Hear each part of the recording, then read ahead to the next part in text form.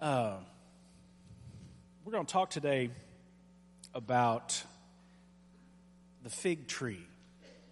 If you're familiar with the story, in between some other significant events, Jesus curses a fig tree. And it's a story that has always sparked a lot of questions in my mind. And some of those have recently been answered, and I was going to share it with you. But go ahead, and if you've got your Bibles with you or on your smartphone, turn to the book of Mark, chapter 11. We're going to read a couple sections out of there, starting in verse 12. And this is happening after Jesus has come in, had his triumphant entry on the colt with all the people saying, Hosanna in the highest. And there are two different accounts. We're going to read this one in Mark and one in Matthew.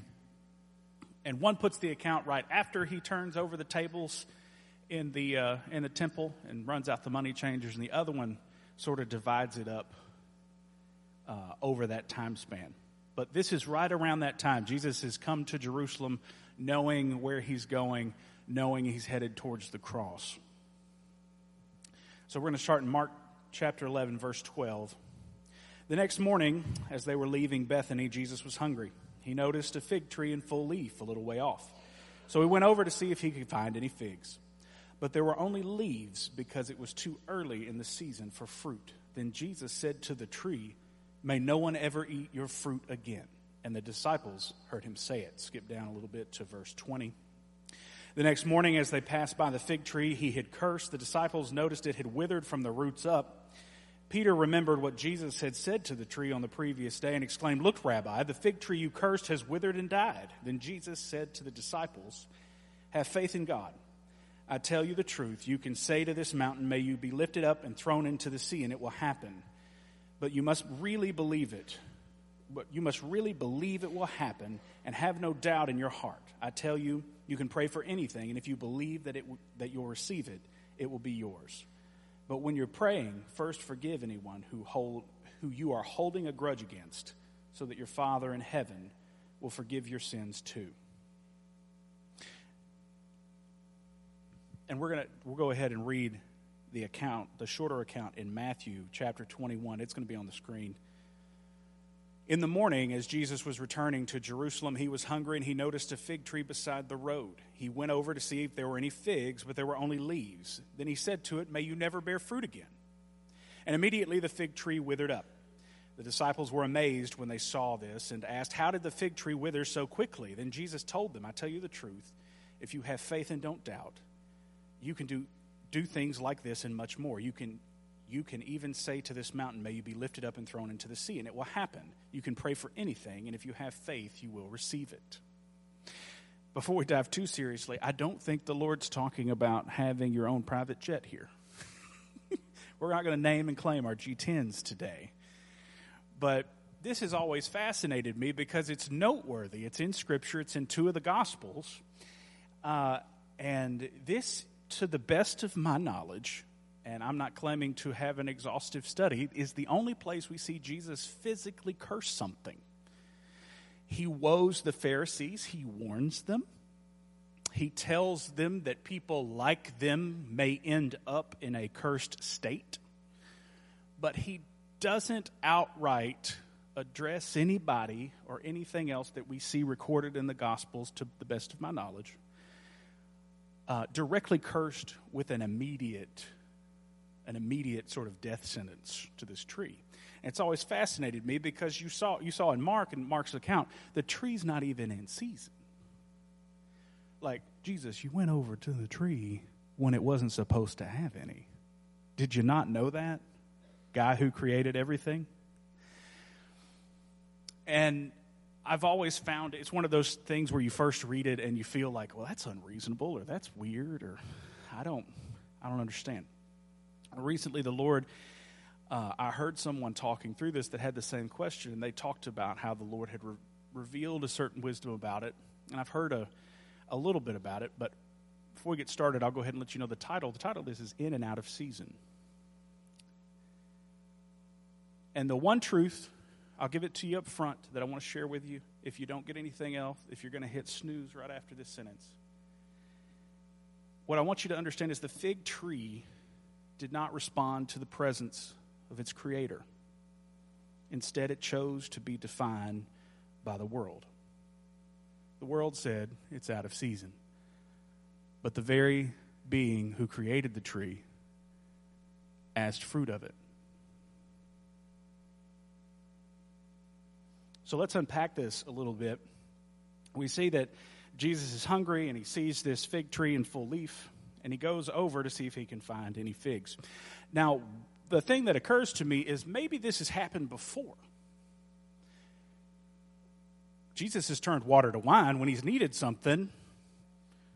Maybe he's walked up to trees and been like, oh, I just want to get an apple. It's the dead of winter, and an apple just, shoots out of a dead branch, and then, he walks off. I don't know if that's happened. We don't have any story about that. We don't know the degree of expectation that's occurred.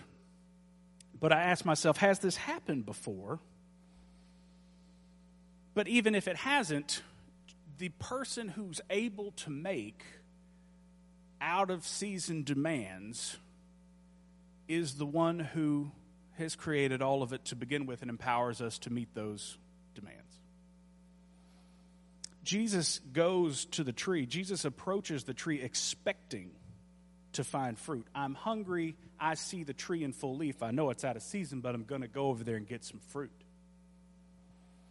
And I would contend that he expects the same thing of us in and out of season. Psalm chapter 1, verse 3 says, speaking of the righteous, says, they are like trees planted along the riverbanks, bearing fruit each season. Their leaves never wither, and they prosper in all they do. Seasons do not matter to the one to which nothing is impossible.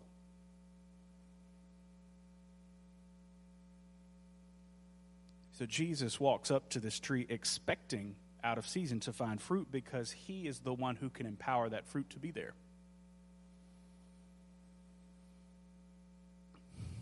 But the fruit's not in seasons. It's out of season, which was likely known to Jesus.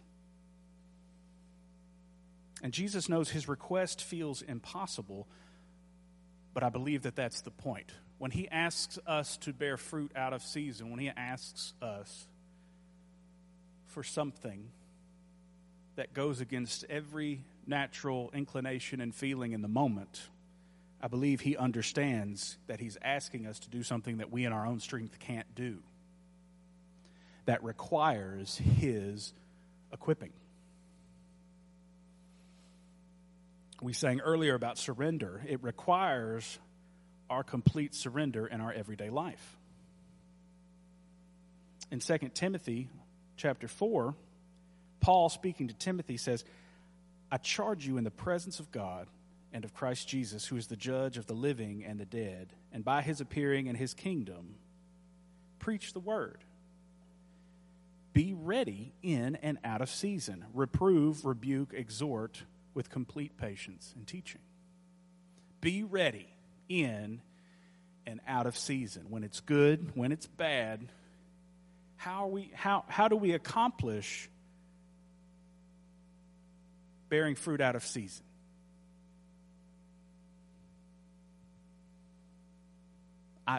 I contend that we cannot.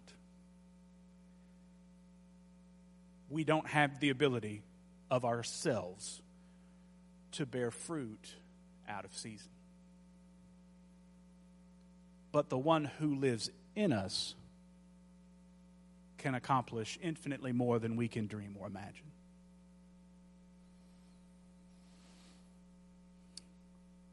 So the response to, so Jesus approaches the tree expecting fruit, knows it's out of season, still expects fruit, curses the tree in response to not finding the fruit he's looking for. And that implies to me that there was a severe offense.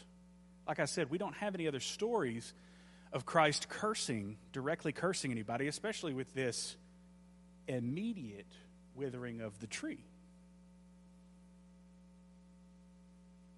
In this instance, the creation refused to respond to the presence of the Creator. The result was the removal of the ability to produce fruit. Jesus removed his blessing of life. I would also offer that when Christ curses something, if Christ is life itself, if God is where the source of life, when he removes his blessing, there's only death. There is no life.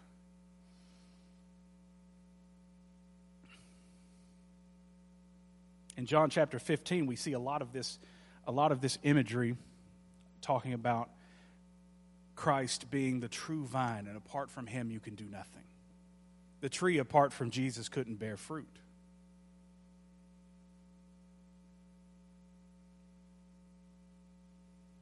In John chapter 15, well, it's a big section, but it's a good section. I'm going to read it to you, verses 1 through 8. It says, I, Jesus speaking, I am the true grapevine, and my Father is the gardener. He cuts off every branch of mine that doesn't produce fruit.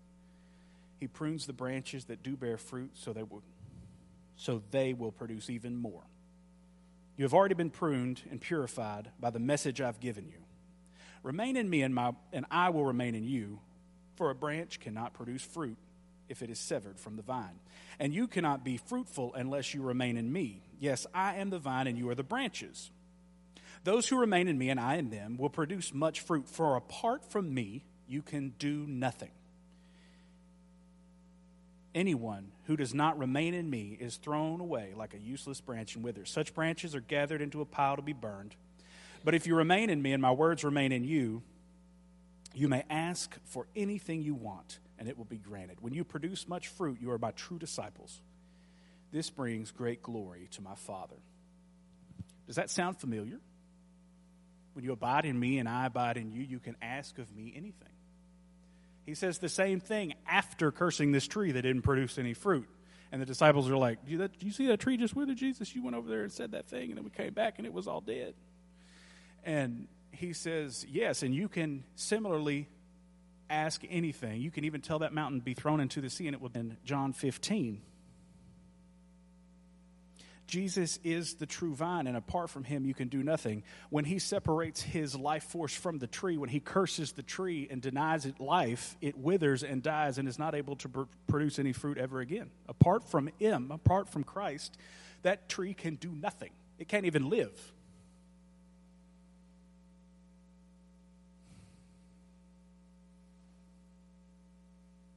There is no life separate from Jesus. And that is the great trouble of sin. Sin is what separates us from God, and Christ is what reconciles us to him. Christ's sacrifice and resurrection.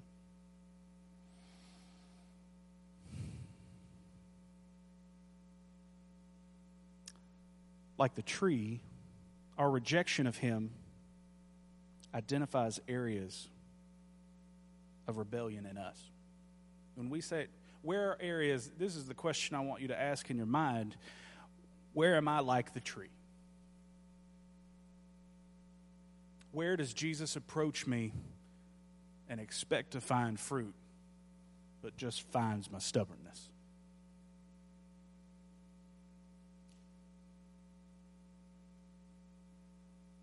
In that same area, John 15, he says, when you produce much fruit, you are my true disciples. Bearing fruit is part of discipleship. Bearing fruit is the mark of discipleship. Fruit of the Holy Spirit. Not in just the things you do, but in the condition of your soul.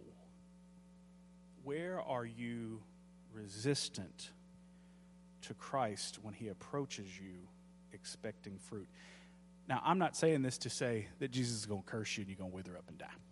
Don't hear me saying that. Salvation through Christ is a one and done thing. This is not a heaven or hell issue. This is a sanctification issue. This is when in life that Jesus wants to go deeper than Sunday morning and wants to go deeper into every area that touches you and that you touch also. In the moment to moment, in the quiet of your home, in the busyness of your workplace, in the chaos of your chaos, Christ wants to bear fruit.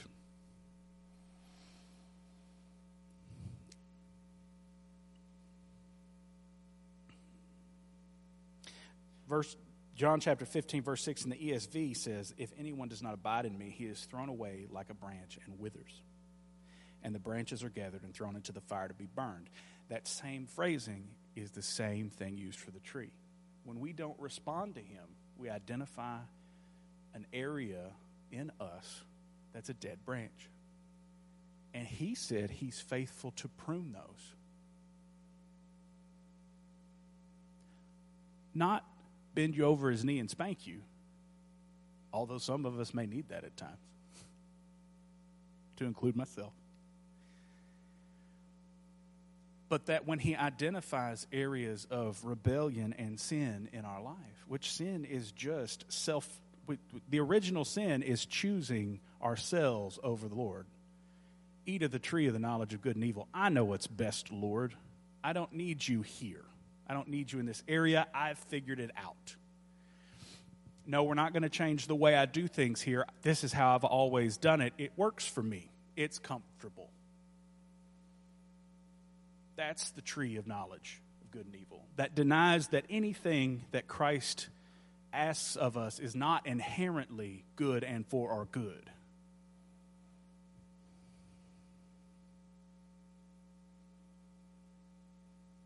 As we abide in him, as we go further into him, he promises, I'm going to ask for fruit out of season.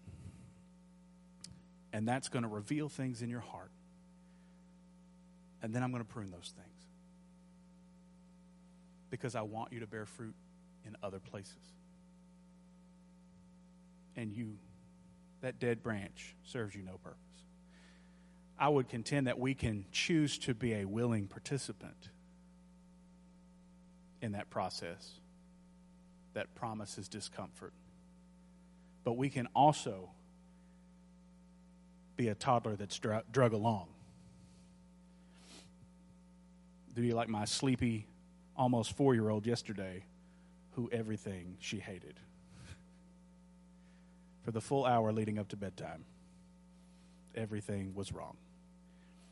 And what was best for her, she needed to go to bed. Did she want to go to bed? Nope. So Megan put her to bed. We can be like that. The Lord loves us too much to leave us in our fruitlessness.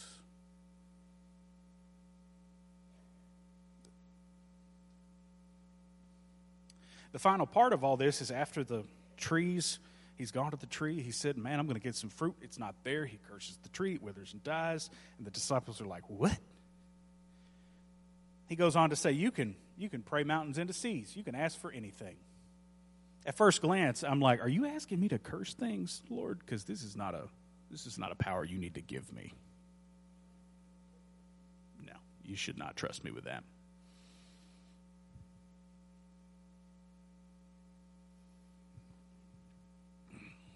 He is showing us that a life surrendered to him can produce fruit out of season, that anything is possible at any time. It's designed to reframe, to sanctify your thought processes so that when you encounter a mountain, you don't panic and sit down or turn around and go the other way. You follow the Lord and trust that, well, I guess he's going to throw this mountain into the sea, or we're going to get around it one way or the other. It places you in a position to believe at all times the Lord has a redemptive solution in mind to every obstacle that you encounter, and that those obstacles aren't necessarily because of your own failings, that they're designed to prune the dead branches from you.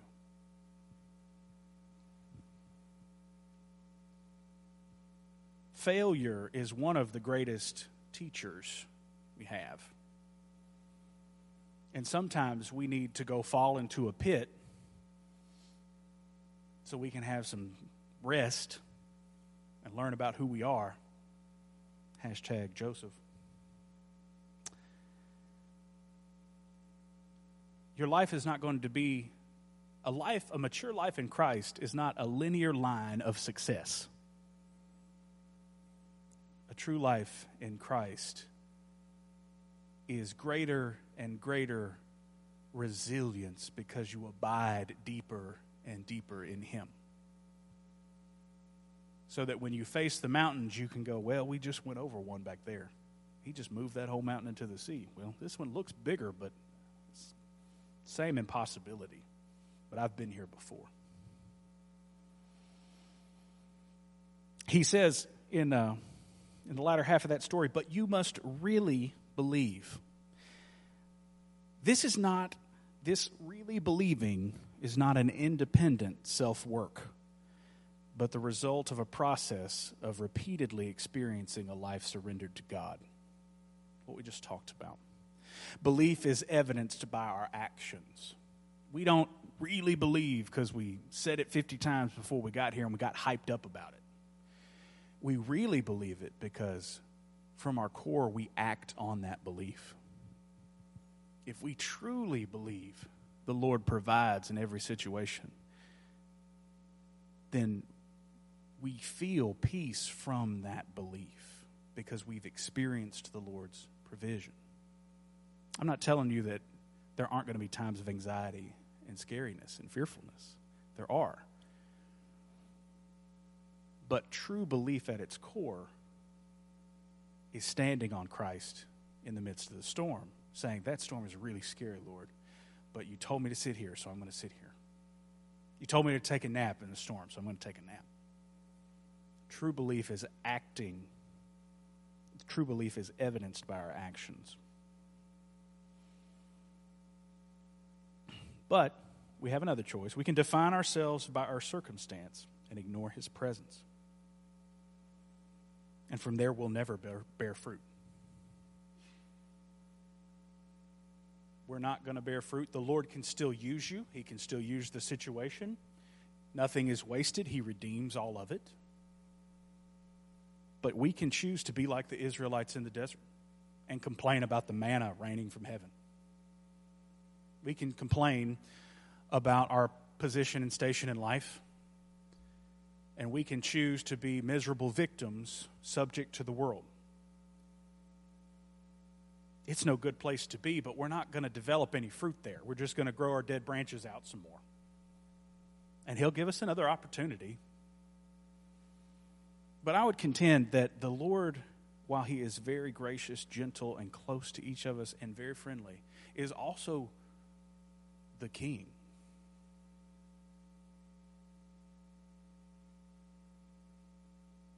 We get to be friendly with him, but we have to also respect his sovereignty. We have to respect his authority. We get to have vulnerability with him. We get to express our dissatisfaction. That is present. That is completely fine. But at the end of the day, if the king says go, you go.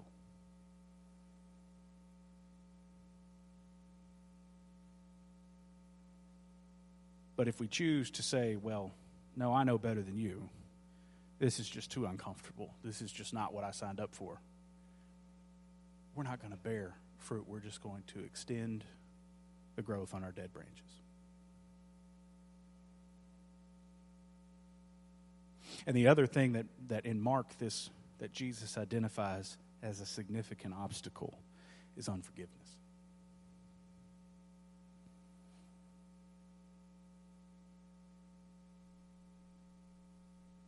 Is the very last verse he said, but when you're praying, like he asked you to move mountains, first forgive anyone you are holding a grudge against, so that your Father in heaven will also forgive your sins.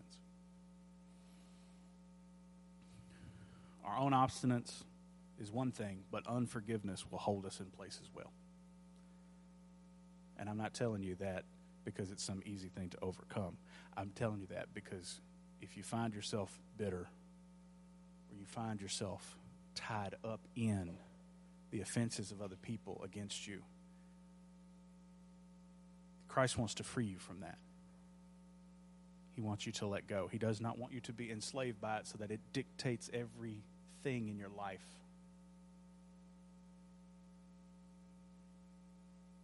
He wants to walk us through a process of forgiveness because he knows how to do that.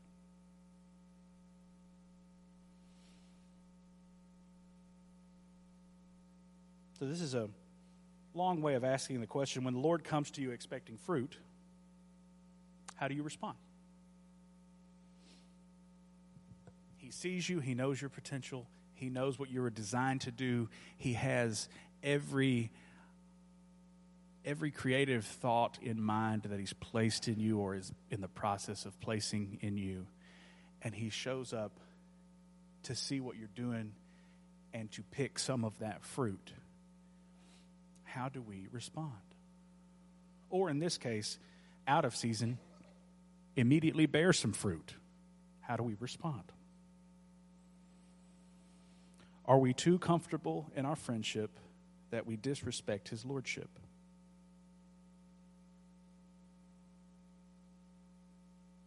Denying that his every request is by definition good.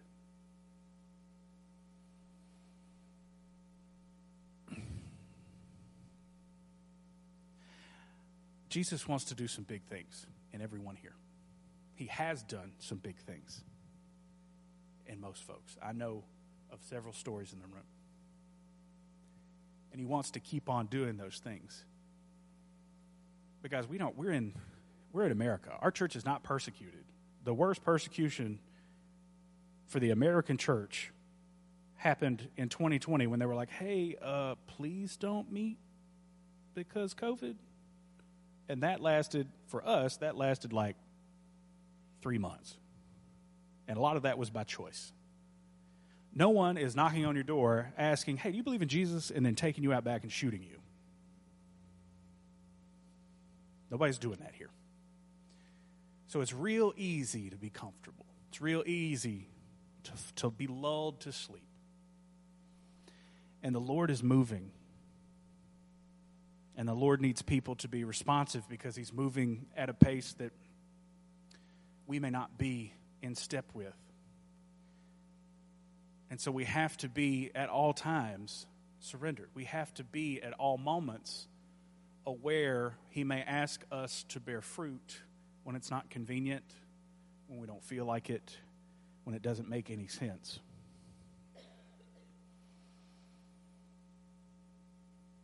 If the air conditioning's not working, if the sound's not perfect, if the sun came in the window and hit you in the eye just at the wrong time in the morning, like we let the world too often decide our temperament and too often decide whether or not we're going to be able to bear any fruit that day. You ever woke up, something happened, just ruined the rest of your day? I mean, I'm in that category. I'm not exempting myself.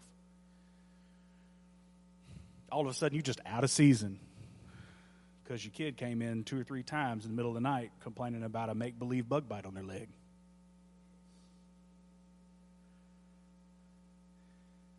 Just ruined your whole next week.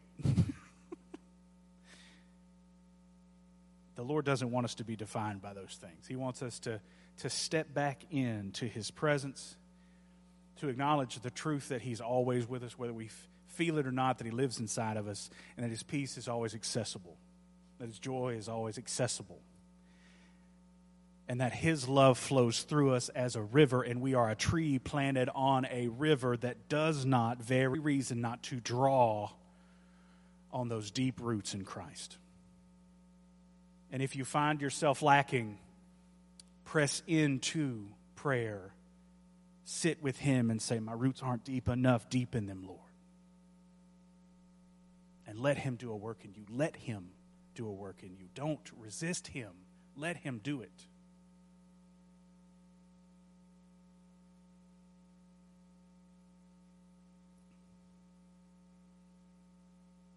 All right, I'm going to pray for us now.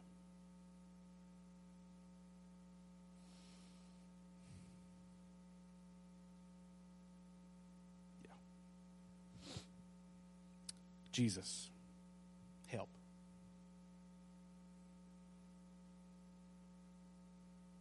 Father, we live in a world that gives us every reason not to bear fruit. Father, we ask for roots that are deeply rooted in you. That fruit would come easily, that we would not resist you.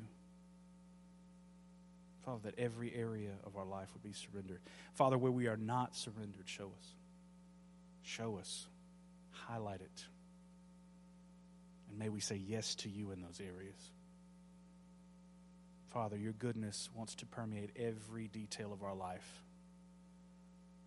I choose to believe that, even when it's scary and unknown.